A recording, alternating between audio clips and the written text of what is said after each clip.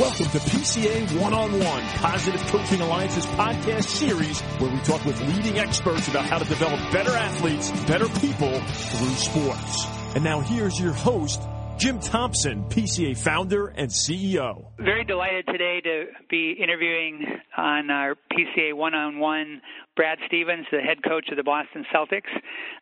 Brad came to the Celtics from Butler University, where he was a wildly successful college coach, and I'm really eager to get into talking with you, Brad. So thanks so much for taking the time. No problem, Jim. Let me just start by saying, to be a successful basketball coach at the college or professional level, you have to put in a lot of time. What makes basketball so much fun that you're willing to do that? Well, I think you start out by getting a passion for a game at a young age, and so for me, my enjoyment of basketball has really morphed over time from the time where I started watching it as a young kid to the time where I was playing it, and nothing's better than playing it. And then, learning to look at it through a different lens in the coaching realm, which, every season and every team challenges you in unique ways. And obviously that and added to that, the competition, make it so that it's constantly on your mind and you're constantly trying to figure out how to give yourself the best advantage. And so it's, I think my enjoyment of the game has changed as I've gotten older, and it's become more of a job and less of just a game that I watched in passing. I read a book about some of the great chess masters many years ago, and some of them actually went insane. And the writer of this book was saying that part of it is there's an infinite number of variations in chess, so you can never really master it. And I wonder if there's not that you're going to go insane, but is there a similar dynamic with basketball, that there's just an infinite number of things that can happen? Well, I don't think there's any question about that, and that's what makes it fun. I mean, that's why it's constantly challenging you, and you think about it all off season. You can never really get away from it in your mind, and I've really enjoyed that aspect of the job. I think that in anything you want to be in a situation where you're excited to come to work, where you have the opportunity to be a part of a team and to get a chance to do things together, do difficult things together. And there's no I haven't found anything like the thrill of just trying to get better and watching a team grow and get better and taking on those tasks and challenges. And again, it's a job, and so there's a lot of things that very much are job-like aspects, but it's also a kid's game, and it's kind of what drew you to it in the first place. So you were incredibly successful at Butler University early on. Your first year as a head coach, you won 30 games. You set an NCAA record for the most wins in your first 3 years as a head coach, and you were the youngest coach ever to go to 2 Final Fours, and you did that 2 years in a row, which I would say, you had talented players, but you did not have the most talented team by far in the Sweet 16. What's your secret sauce? Why are you so successful? Well, I don't think it's a big secret. I think it all depends on how you define talent, because in a lot of ways we were as talented as anybody in the country, and maybe not from a traditional basketball sense, individual to individual, though we had some very talented individuals. But we had as tough a guys, physically and mentally. We had incredibly savvy players. We had guys that were all in for the team, were all in for one goal. And I think at the end of the day, those are all talents and those are all skills. And it's easy to say, I've heard people use the phrase that you need to be great at the things that take no talent. Where by being a good teammate, by being tough, by being on time, by doing all of those things every single day. Well, the longer I'm in it, the more I think those are talents in and of themselves. I think that the best of the best can live and play with a clear mind and play with a real unselfish attitude, and that's what those teams had. I mean, they were the highest level of that in every which way. They were chock full of people that raised the energy level in the room and that didn't care who got the glory. That's what made it a lot of fun. You know, at our Coffee with the Coaches for PCA New England at Fenway Park in June, where you were on a panel, you said, well, let me first of all say, Tara Vanderveer, Stanford's women coach, once said to me years ago that to be successful as a coach, your best players have to be the hardest workers. You said on that panel, your best players have to support your vision. Can you talk about that a little bit? Well, I think it's saying the same thing. I think part of your vision is having a work ethic that is really fantastic all the way up and down the organization, and I think that's true. You know, I've heard people say as well that, you know, when your best players are your best leaders, then you've really got something. So I think a lot falls on the best players, and a lot falls on the relationship between the coach and the best player. Tara also said that she tells her players that they will not outwork her. And I was actually coaching high school basketball at the time, and I took that to heart, and I was thinking, okay, how do I let I was watching videos and going to coaching clinics and reading books, but I realized I hadn't shared any of that with my players. They didn't necessarily know how hard I was working. How do you let your players know that you're working hard just like they are? Well, they can see it, and I'm not going to be out there telling them everything I've done or telling them everything that I read on a daily basis or anything like that. My goal is to simplify their life with regard to the big game of basketball. And when we enter practice, I don't want to waste their time. I want to get in and out of the gym as soon as possible. And to do that, you have to spend a lot of time thinking about the right way to go about your practice plan or your game prep or whatever the case may be, so that they have the right amount of information, not too much, not too little. I had a boss that was really fantastic, Todd Licklider, that told me, he used to quote Abe Lincoln all the time, where he said, "I apologize for the length of this letter. I didn't have time to write a short one." And I think that says it all. I think if the more prepared you are, the more succinct you can be, the simpler you can be, and the better everybody around you can operate. And so that, whether or not they know or pay attention to the hours or the amount of time is really insignificant to me. I'm just worried about us making sure we're getting everything we need to get done. Yeah, that Lincoln quote is a beautiful one. I was reading it recently about the Butler Way, and 5 points of it: humility, passion for excellence, unity, servanthood, and thankfulness. And with Positive Coaching Alliance, we work with coaches a lot on team culture and organizations, creating an organizational culture away from the entertainment sports culture towards what we call a development zone culture. In the development zone, the goal is to develop better athletes, better people. Can you talk a little bit about the Butler Way and team culture, and how coaches, maybe high school coaches or youth sports coaches, can take advantage of culture to help their teams excel?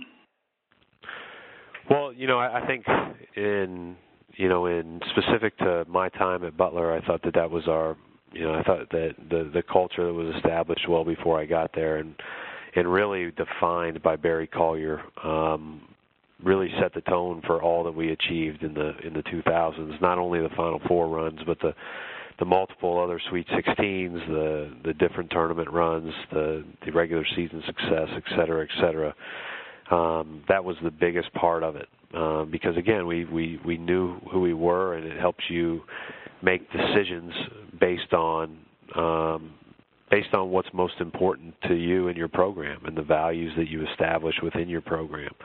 So I think culture is huge, and I think culture is something that, it's not something that automatically regenerates or automatically is year to year. It's got to be passed along by the older players in your program. It's got to be passed along by the way that you do things as a staff, and those are things that, I've always found really challenging as a coach. If I'm going to demand that these things are things that we think are important to success on the court and also, off of the court, then I've got to try my best to be a model that's striving to live towards that.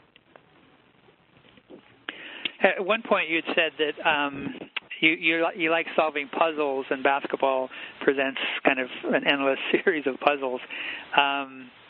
Do you also like to do Sudoku or crossword puzzles? Do you like to read mysteries? You know what? Not really. I've done, I went through a phase where I was flying a lot that I would dabble in the Sudoku, but I haven't done. I'm not really into those. I think it's more to me about trying to figure out how to get the personalities on a team to all fit together. Yep.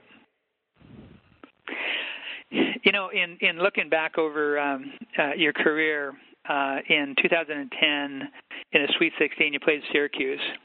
And numerous times, Syracuse made a run.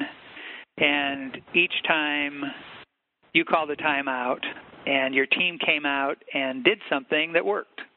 And then later, you went on to play Kansas State. Similar situation. They made a run. You called a timeout. Your team came out and did something that worked. And I think every youth coach, every high school coach, every coach at every level wants to be the kind of coach that can call a timeout and tell their players what they need to hear and send them out to be successful. Do you remember those timeouts that I just mentioned? And can you talk a little bit about what you were able to share with your players to make them successful? Well, I don't remember them specifically, no. But I'm probably not too dissimilar timeout to timeout really throughout the course of my whole career. So, I think I'm very much, this is what we need to do next. And that's always been my focus. Now, certainly there's different times where you have to, really talk about what just happened, whether it was a mental lapse, physical lapse, or if it was a combination of the two, or if there's something that you need to change within your scheme. I mean, you're always using timeouts to relay that. But I think the biggest thing that we can do is focus on what to do as far as moving forward. So I don't think it was anything in particular. I think it was just more, this is what we need to do to become the best we can be in this next 4-minute segment. Yep. Another iconic game was your game against Gonzaga when one of your players stole the ball at the buzzer. I think Gonzaga might have been the number one team in the country. They were in the top 10 anyway. And player made almost a half-court shot at the buzzer to win. And I was watching that game, and I'm pretty clear in my mind, my memory, which is not so good, but my memory is that you didn't actually see the ball go into the basket, that you had already turned and were walking towards Mark Few, the coach of Gonzaga. First of all, is that true that you did not see the ball go in the basket? And then secondly, no. How can you be so calm in a situation like that? Well, I saw the ball go through the basket. I had started walking, okay, but I watched it. I'm not that emotionless, but I think that as I was walking down the floor, I'm thinking about two things. Number one is that we've got a heck of a challenge to respond after this. Because when you're in coaching, you're totally in the moment, and part of being in the moment is always kind of anticipating what's next and being able to think about how you're going to communicate to your team the next time you talk to them. And so the thing that's going through my mind is not that we won the game, it's what am I saying in the locker room afterwards, because we have a hard game Wednesday. And the other part of it is Mark's a good friend, a longtime friend, and the last thing that I needed to be doing was doing cartwheels with him over there in a game that both teams played great. I interviewed Tim Howard, recently the goalkeeper for the U.S. Soccer team in the World Cup, and he scored a goal once in the goal, a 108-yard goal or whatever, and he showed no emotion from it. When I asked him about that, he said he did not want to show up his counterpart on the other side because and I think that's one of the great things about sports at its best. We talk about at Positive Coaching Alliance about honoring the game and respecting your opponents, and I think sometimes I guess I just want to say I really admire your thinking about Mark Few in that moment, and that's really what we want coaches to do and athletes to do, is to think about their opponents in situations like that. Well, and I think it's it doesn't make an exuberant celebration bad either. I mean, I think that's part of sports, and if you're on the other side of that, and I've been on the other side of that, you don't lose any sleep over it.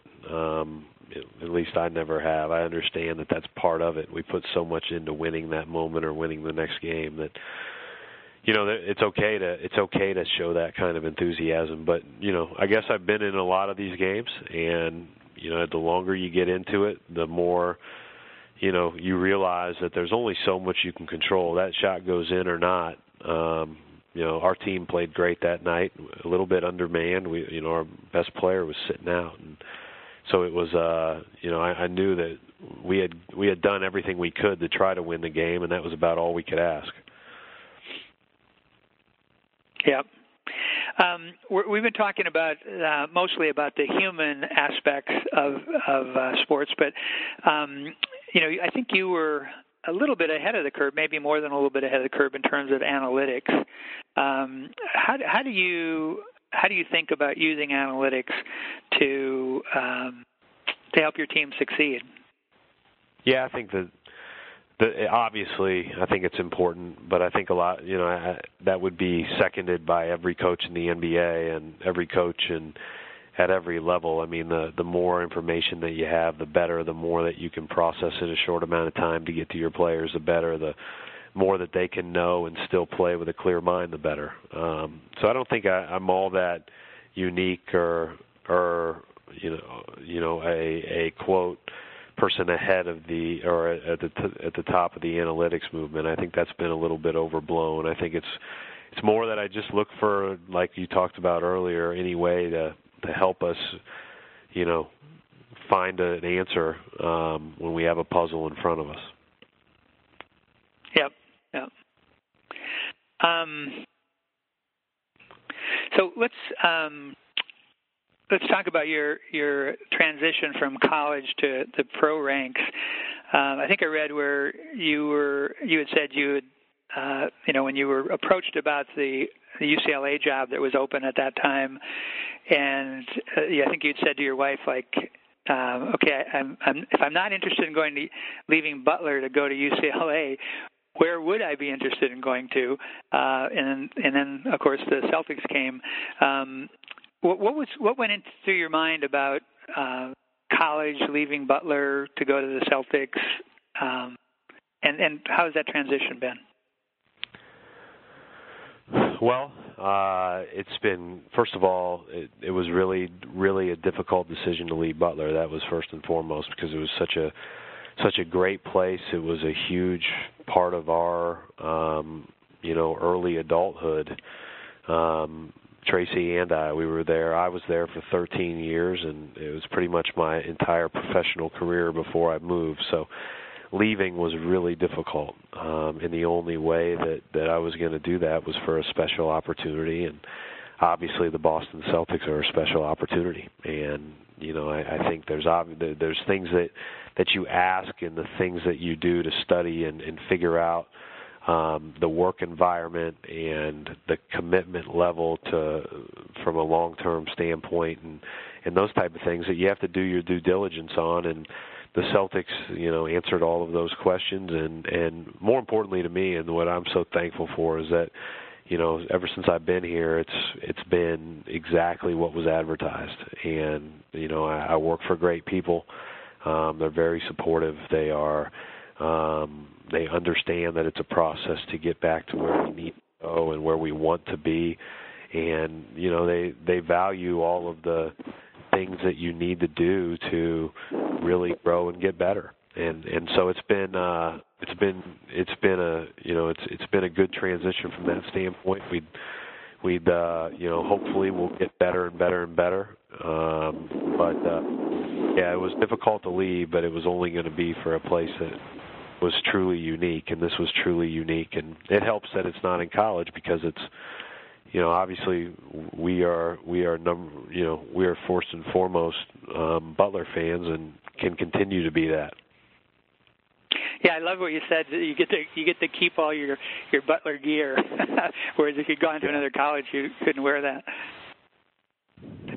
Yeah, that's it, and we do. And my wife has been fortunate enough to be on the board of trustees there now, and so she's going to be back a few times a year. And I'm, I got a chance to go back for graduation and spend time there and see a lot of our old friends. And we keep in regular contact with them, and couldn't be more proud to have worked there the years that we did, and couldn't be more rabid of fans than we are from afar.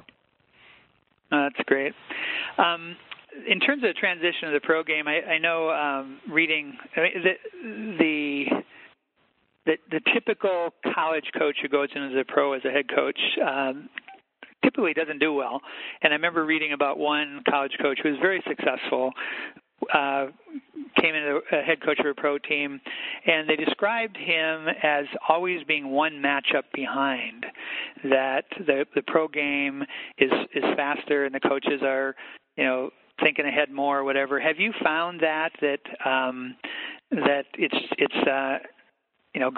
go from high school to college, college to pro, that it is a different game in a faster game and more challenging than the college faster game? Because the players are bigger, faster, stronger, the shot clock's shorter. There are a lot of challenges that you need to be up to, including the 82-game schedule, which is a whole different situation in and of itself, because it limits practice time, and it's obviously a lot more travel and toll on your players and coaches' bodies and everything else. And so, I think that there are certainly a lot of differences. I'd done my research quite a bit on college coaches moving to the pros, and one of the, a lot of the coaches that had done that went into building situations where it was going to be very hard to win without the appropriate amount of time. And so I think that was something that was really important, that it was from the standpoint of, in meeting with the Celtics and in deciding to ultimately leave Butler, to say, okay, we just traded 2 Hall of Famers. We know that we're in the process of building, growing, and getting better. And is there a commitment to do this over a course of a longer period? And I think that that's something that, again, was not only communicated up front, but I've just felt really supported all the way through here, and that's been great. So, I think certainly there are big challenges. I'm a lot better and a lot more prepared on August 27th, August 28th this year than I was last year, and that's to be expected, I think. But I do think that hopefully we can just again show signs of improvement and keep building in the right direction. Well, I think they gave you was it a 7-year contract? It was actually a little less than that. Okay.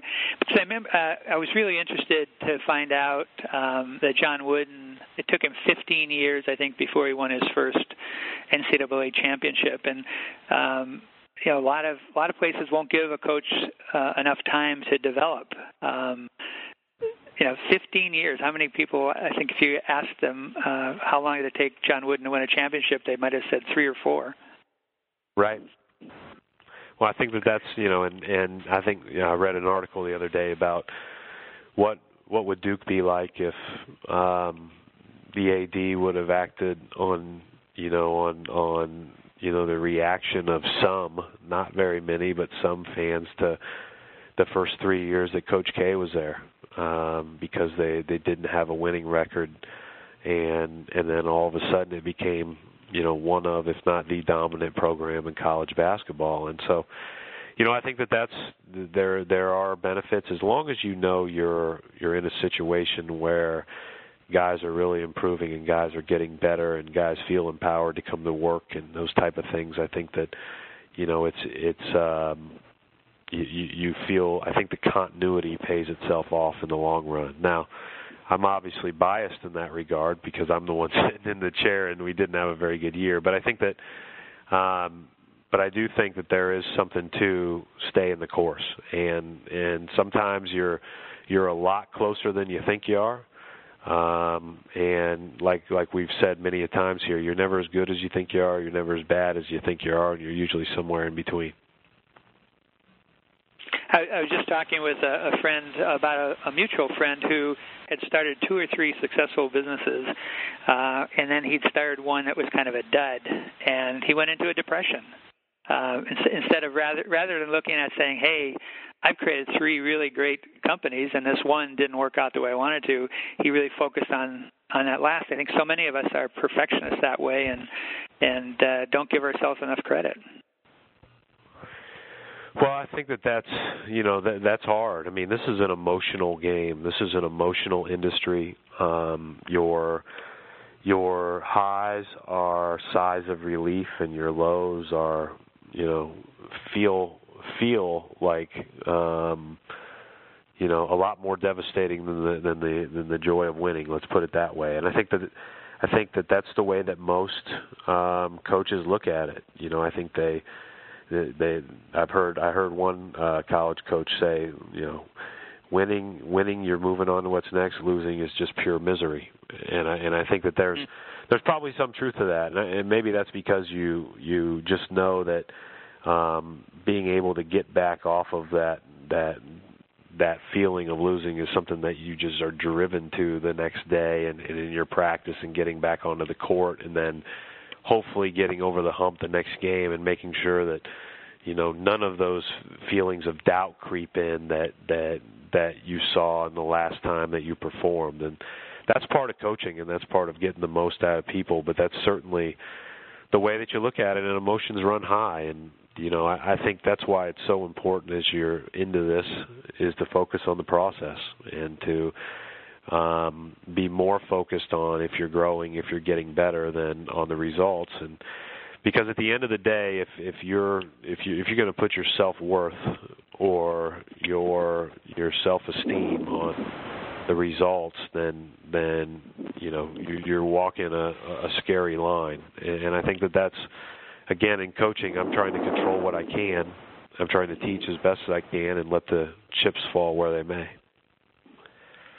You just answered a question I was going to ask. I wanted to, as we wrap this up, I wanted to focus on youth sports, and I was going to ask you what advice would you give coaches to be able to maintain their composure in the highs and lows? And I think you just said, really focus on the process and getting better and not so much on the scoreboard. Any other advice for high school and youth coaches on how to get the most out of the players, how to get some enjoyment themselves even when they lose?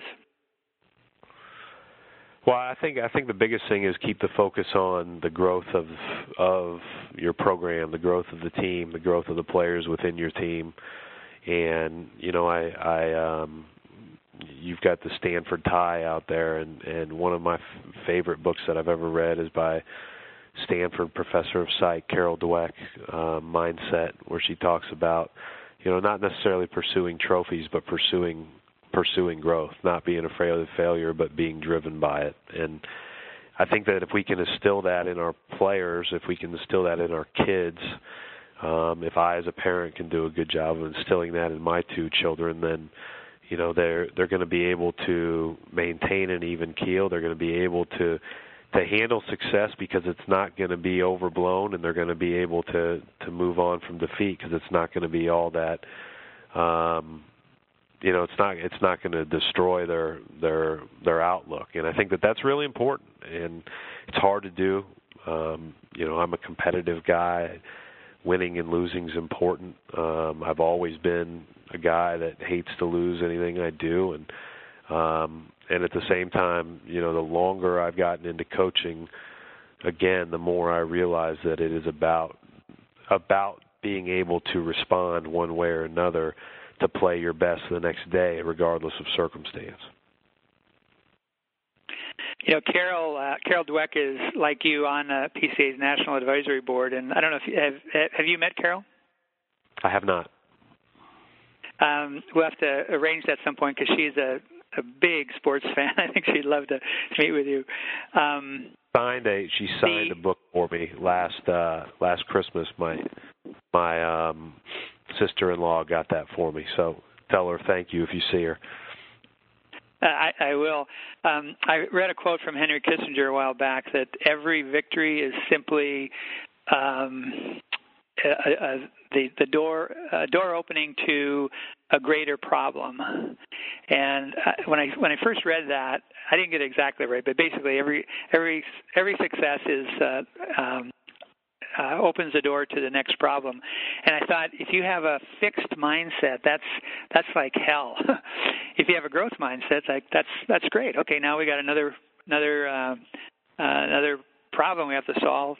And I'm reading a book now on scaling. It's called Scaling Up Excellence, because Positive Coaching Alliance is scaling around the country. And the authors use this term that entrepreneurs see themselves in knee-deep in a manageable mess.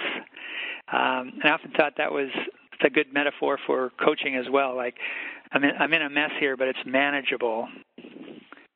Yeah, I think that's a unique phrase and unique way to look at it, but I think that there are some things that really apply there. And I thought my hardest off season with regard to getting ready to coach a team the following season was after we went to the first Final Four, because of the challenges that would be presented by human nature, not necessarily by anything else. And I think that that's something that no matter how good you were yesterday, there are challenges in moving forward and growing, and that's something that, again, kind of keeps you on your toes as a coach, and that's what makes this an enjoyable profession. You bet.